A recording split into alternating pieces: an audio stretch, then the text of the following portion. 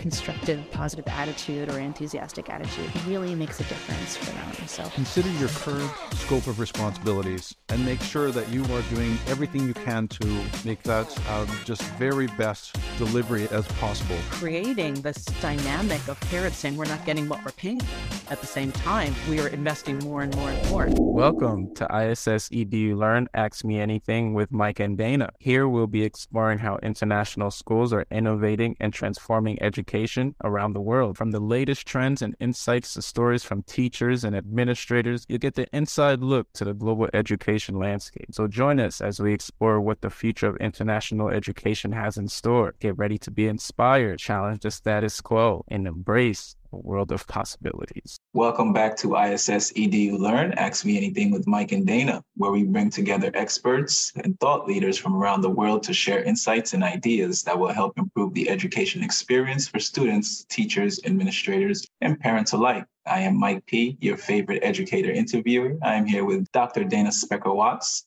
who is the Director of Learning Research and Outreach at ISS. Dana, how are you today? I'm doing great, Mike. Great to be here. As usual. Before we get started today, a few housekeeping items. Don't forget to hit the subscribe, like, and leave us a review.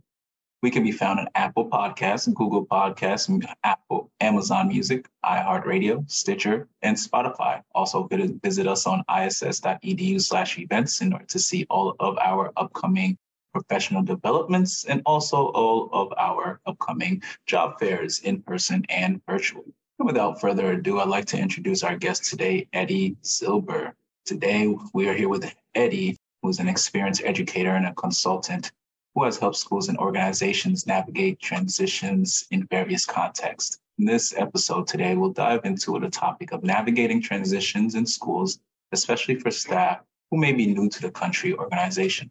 Ettie will share strategies and insights on how to make these transitions a little bit smoother and more meaningful for everyone involved. Ettie, how are you today? I'm great, Mike. I'm great. Thanks for inviting me. Thank you for being here. Where are you calling from, Ettie, today? I'm in sunny Phoenix, Arizona. Ooh, very nice. It's sunny here too in Newark, New Jersey. So I wanted to ask you, let's start off with the very first question here. What inspired you to focus on transitions in work as an educator and a consultant? Well, I was a school leader in international schools for a number of years. I headed schools in Spain, in China, Guatemala, and here in the United States as well, international schools.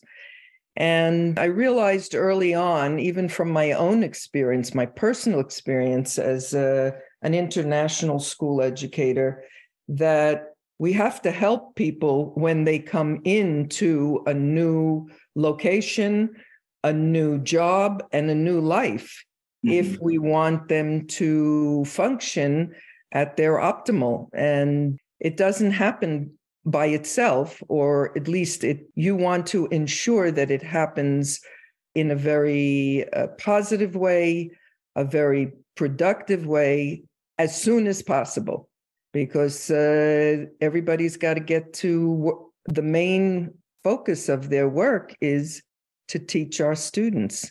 And that's where we have to keep our focus. So we need to help them.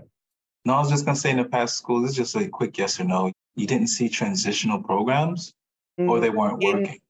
In some schools, there were very minimal transitional programs that existed. And when I came in as a head of school, I introduced transition programs into my schools. And I really enjoyed seeing the outcomes from those programs. So each year it developed, and in my workshop next month, I'll share some of my work with you. And I hope other school leaders will be able to find some activities and programs that will help in their schools. You know, I wanted to just piggyback on something you said too. I think in addition to, we need the kids to transition and transition well, because we don't want it to impact their learning. But I also think for a lot of our expat TCK kids, they transition so much.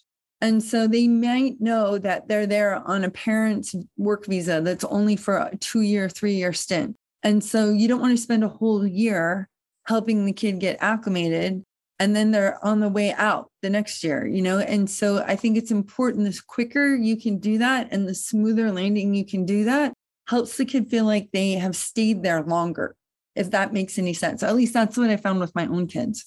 Yeah, for sure. Now, I didn't want to let you think that I am discounting the kids. My focus in the seminar, the upcoming seminar, will be on the adults in the community. And I know that you will be having a follow-up seminar on transitioning the students in the international schools as well. But clearly, everybody in the international school is in transition all the time. And that's my major point in the seminar. We might not think about the local people or the veteran staff and students in an international school as transitioning, but they are as well, because every time their friends or their teachers or their families come in or out, everybody is in transition. And that is one of the points that I'll make during my seminar. Everybody is involved in this. And so I involve everybody in the transition program. Ettie, you speak so passionately about the transitioning process. Why is the transition process important in the context of schools and organizations, especially for staff?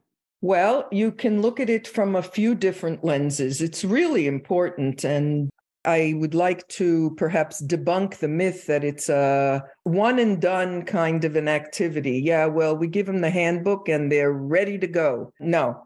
Number one, it's an all-year process, round the clock, and I use the metaphor of the carousel. It's something that needs to be done all year long, and I'll explain that in the seminar. But my guiding light, or you could say my lens through which I see the importance of transition programs, there's the psychological lens, and I use Maslow's hierarchy of needs to demonstrate that. Then I like to use the lens, the moral lens or the social lens of the golden rule.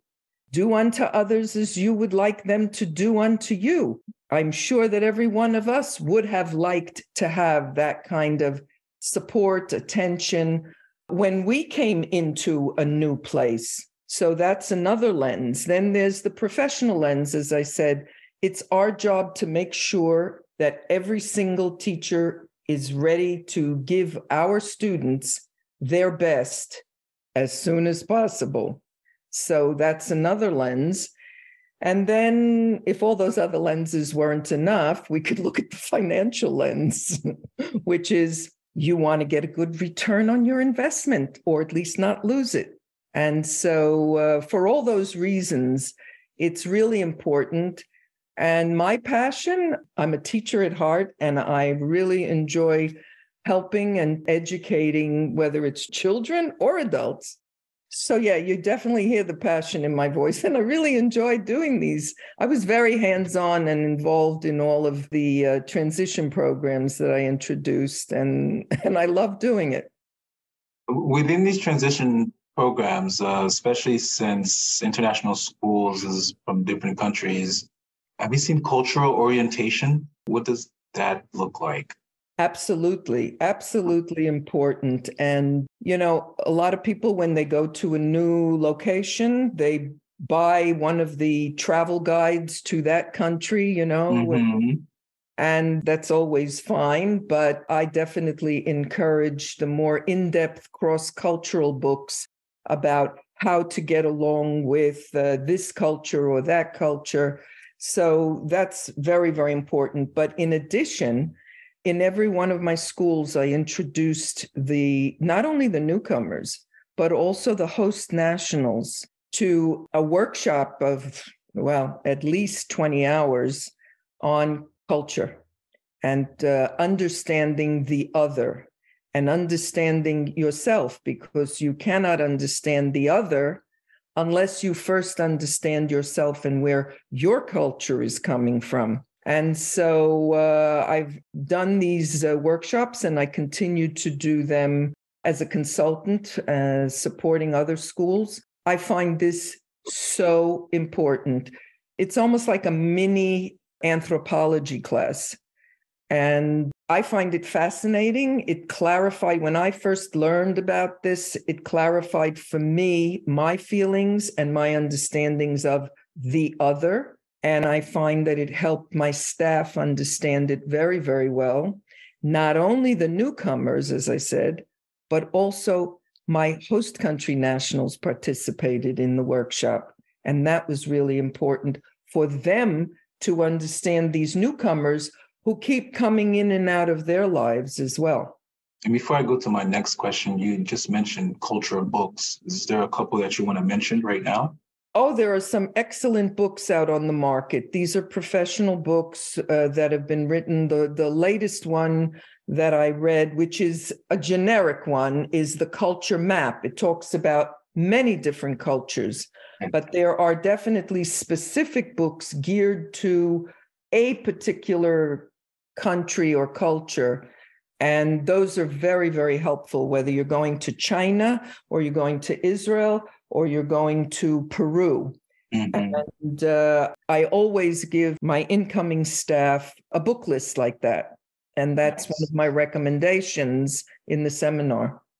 That's an excellent idea. And I was trying to look really quickly. I have your book somewhere. And so I was like, I wanted to be, but then I was like, oh, no one's going to be able to see me show it.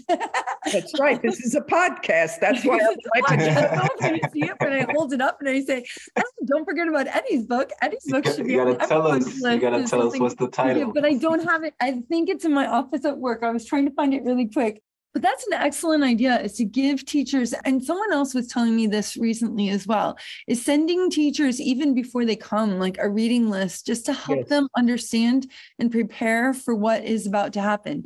Because I think often they think it's just going to be like the exact same thing, just in a different country. And they don't understand that this is an entirely different community. Exactly. I couldn't agree more. In fact, in the seminar, I will describe how to analyze your organizational culture, because not only people have a culture or come from a culture into another culture, but every organization has its own culture.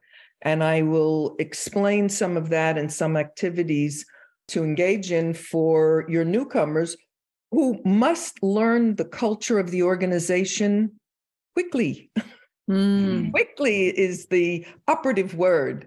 The faster they can learn it, the faster they will be successful. And we want them to be successful. At the end of the day, we want them to do their best. We want them at the top of that Maslow's pyramid. As an educational professional, you likely understand the positive and crucial role inclusion has on classroom culture. And you might be on the lookout for a community of like-minded educators. Senya International is that community. Senya is a nonprofit organization that advocates for individuals with disabilities and promotes inclusive educational practices across the globe. With a network of educators, families, students, and professionals, Senya offers connection, professional learning, and support for educators like you. Connect with the Senya community via our membership program or a local chapter in your area. Enjoy professional learning with the Senya community via our podcasts, online certification program, and in-person or virtual conferences. Support Senya through our sponsorships, awards, and scholarship program. So, what are you waiting for? For more information, head to our website, senyainternational.org. That's SENIA international.org. And together, we continue to make a difference and fulfill our vision of living in an inclusive world. What other type of common challenges do you see the staff facing when they're in transitions, and how can these be addressed, Ettie? Oh, there are endless challenges. You don't even realize. Maybe the top two. No, I can imagine. You're up and just going to another place. There's so many things that could go wrong. Yeah. Listen, think about if you move house from one state in the United States to another. That's a transition. That's a change. And it's not easy. You have to search for the new places to shop. You have to figure out where all of your services are and, get hooked up to the gas and the electricity and everything. Now, imagine you have to do that in a foreign country where you don't even know the language. You don't know the culture and the behaviors. You were an independent person. You were a productive person. And all of a sudden, you're transferred into a new life, and now you have become dependent.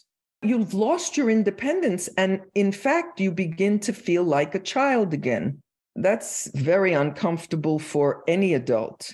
And these are the things that the sponsoring group, and in our case, the sponsoring group is the school. And I will talk about other sponsoring groups in the seminar, but it's incumbent upon the sponsoring organization to help you get through that period of time.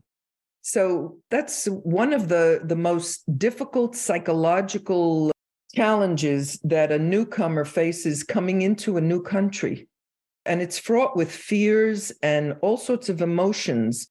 And of course, in the seminars on culture, I also describe culture shock. And culture shock is basically stress caused by all these cultural uncertainties. And it causes a lot of emotional frustration, and it will impact your work. There's no way it can't impact your work. So it's incumbent upon the sponsoring organization to help you get through that difficult period of time. And for every person, it's a different length of time too. Molly Faye, did you have a question for us? I did. Hi, listeners. I'm Molly Faye. I work on the professional development team with Mike and Dana. I'm normally a silent observer of these podcasts, but just a tiny bit of background on me. Between the age of 2 and 18, I moved 16 different times, not so much because of education, but because of the military. But talking with Ettie was one of the first times where I really identified like, wow, I have no idea what my personal culture is, because the hardest question for me is when people ask, where are you from? Absolutely. And I have no idea. Yeah. And so as a child with the perspective of watching my parents transition, my mom's the one who is active duty military. She always had some sort of element of debriefing or understanding the area we moved to. My dad was the trailing spouse. And I can remember maybe one time that he was involved in onboarding or that transition process. So I know that your focus is on kind of adults and staff members in the transition process, but what advice do you have for schools if somebody's coming in with a trailing spouse? Well, this is a very important question. And this goes back to the recruiting process. Now, we're not military, we're in the international school arena. Part of the recruiting process needs to be finding out, are you planning on bringing a dependent? We're called dependents if you're coming to another country and you are not working and therefore you do not have a work visa. What is that dependent going to do? How is that dependent going to be successful and supportive to the person who is working? And then you add to that children as dependents. Now, in our organizations, we are the sponsoring group, and we are the employer, and we are the school for the employees' children, all at the same time, which is one of the most unique paradigms. And that's why I even wrote a book about that based on some research. But the point is, it's a family unit. And so you have to make sure that everybody is going to be okay. And the old adage used to be, if mama ain't happy, ain't nobody happy. And today it's switched around quite a bit. I'm glad to say that sometimes it's mama who's working and it's papa who is, I like to use the term non-working spouse, because I was also a non-working spouse for a period of time. So you have to make sure that that non-working spouse is able to, let's put it this way, be happy and adjust to the new reality. Because the number one reason for failed assignments, not necessarily in international schools, but in HR in general, is family issues. That's why these assignments fail, not because the employee is not professional or has done something wrong. It's because the family is having trouble adapting and adjusting, and they have to go home. And talk about loss of investment. That's a huge loss if you want to look at it only in financial terms. But obviously, in professional terms, it is a very serious loss. So we want to prevent that. Did I answer your question, Molly Faye? That was really great. Thank you so much. Yeah. Ettie, can you share some examples with us of effective transition programs that you've seen or helped develop in the past? Sure. Well, first of all, as I will explain next month, it's an ongoing process throughout the year, and that includes all of the promotion that you do even before recruitment, and it also includes the recruitment process. It's all part of this transition program.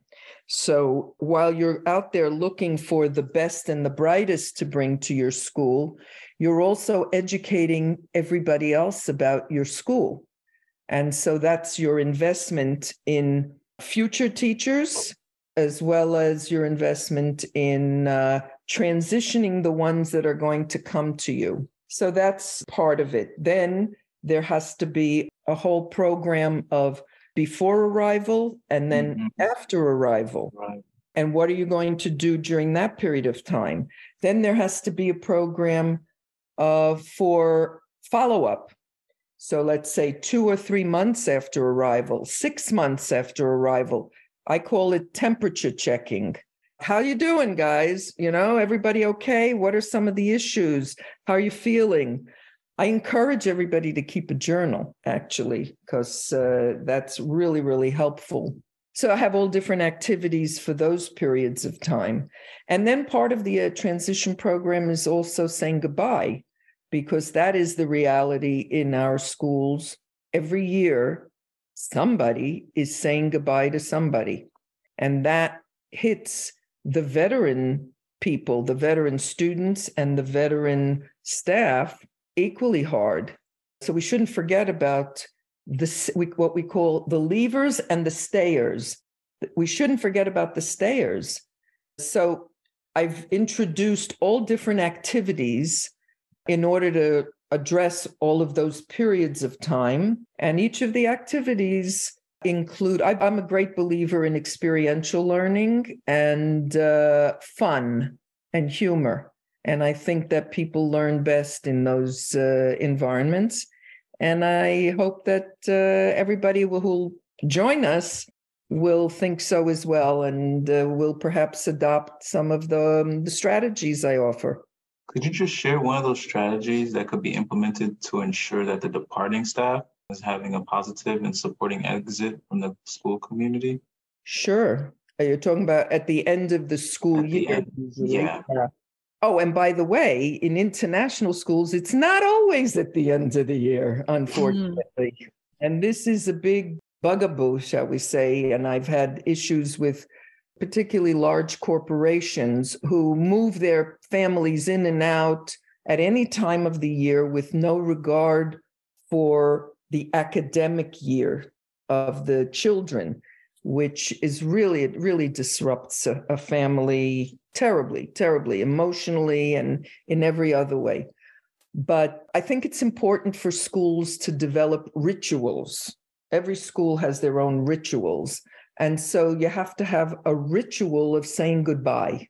And it's very important to have a healthy closure because it helps everybody with the next stage, which is now receiving the new people back.